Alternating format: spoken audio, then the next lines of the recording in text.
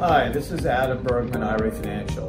On today's Adam's Talk podcast, I want to talk about partnership tax financial deadlines, filing deadlines, and your self-directed IRA.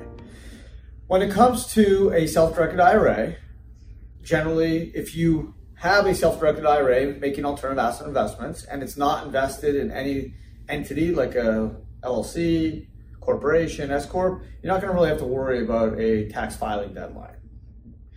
This podcast is really focused on people that have used a self-directed IRA, a checkbook control IRA, to invest in an LLC, and the LLC is more than one owner. So it can have two IRAs, an IRA and an individual, 5 IRAs, 10 IRAs, 5 individuals and 1 IRA. As long as there's 2 or more, you have to file what's called a partnership tax return, partnership tax form 1065, IRS form 1065, which is due for 2018, March 15th, 2019.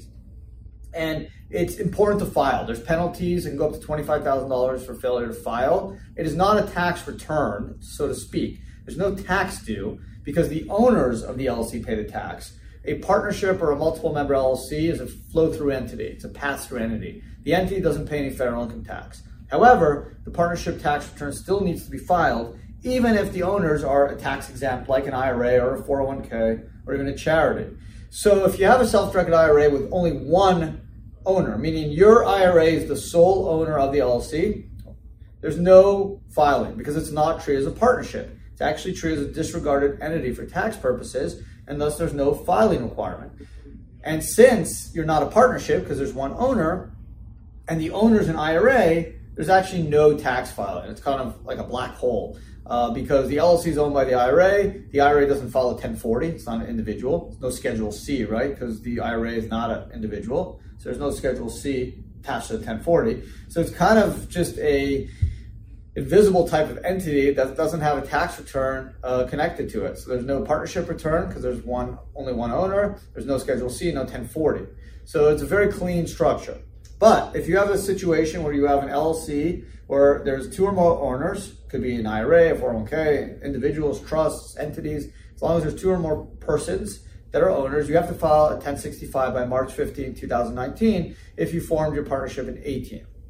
Now, a lot of clients come to me and say, well, why do I have to file this? My partnership, yeah, it's there, but it's kind of just a passive entity. It doesn't really do anything. There's no business. It's just kind of a joint venture between my 2 IRAs, or my IRA and my friend's IRA, or my IRA and my friend. It just holds a piece of real estate. Do I have to file? Answer is yes, you still have to file.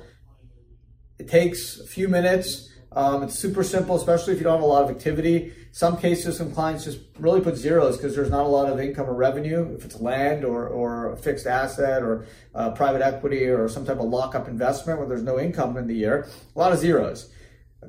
Attached to the 1065 is something called a K1. A K1 is a form every partner needs to have sent to that partner and a copy to the IRS. Kind of tells the IRS what each owner of the LLC is allocated from a profits, loss, income, gain standpoint. Why is that important? It's important because partnerships don't pay tax, right? The owners do. So if John Doe and Jane Doe own an LLC and each generated $50 a gain, the partnership 1065 doesn't pay the tax. John Doe and Jane Doe would pay the tax on their 1040. Here in the case of the IRAs, there's really no tax because IRAs don't pay tax.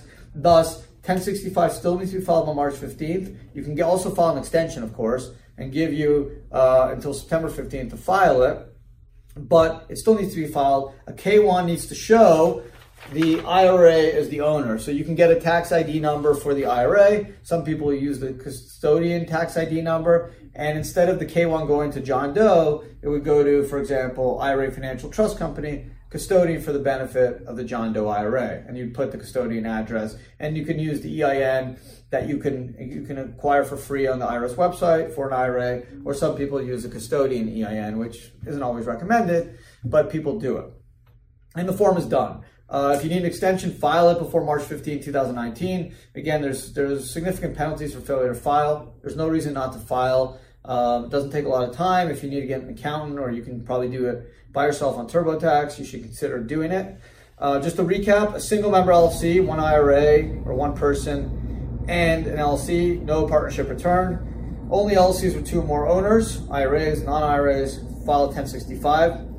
C Corps, the tax return deadline is April 15th, like individuals. S Corps, March 15th. A lot of people get confused. S Corps have been moved to March 15th. C Corps, April 15th, like individuals. If your IRA invests in a C Corp, the C Corp would file 1120 by April 15th. The C Corp would pay the tax since it's an entity tax treated separate from its shareholders. S Corps, March 15th. Generally no tax at the S Corp level.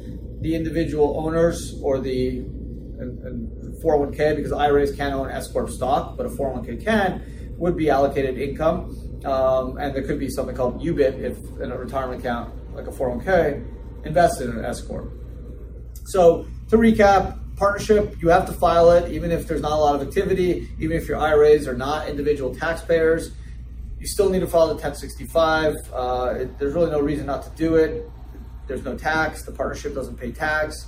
You also will need to file a state return if you're filing a federal return. So if your LLC is formed in Florida, you'll file a federal 1065, also a state 1065. If you do it online, TurboTax can help you do it. You can get an accountant. You can try to do it yourself. Just make sure to get it done by March 15, 2019 for 18. If you set up your partnership in 19, you don't have to worry until 2020. So it's only for 18 partnerships, 17, 16, anything that is filed before 19, especially if you have IRAs, more than one IRA as the owner, you need to file this. The IRS has looked at this, they've cracked down on audits, and the penalties are steep, and they will impose penalties for failure to file, even if there's no tax due. Adam Bergman, IRA Financial. Hope you found the podcast insightful, interesting. Please subscribe to our channel, send a comment, like us. You can follow us on Facebook, Instagram, and Twitter at IRAFG. Follow me on LinkedIn. Thanks again for listening, watching, and until next time.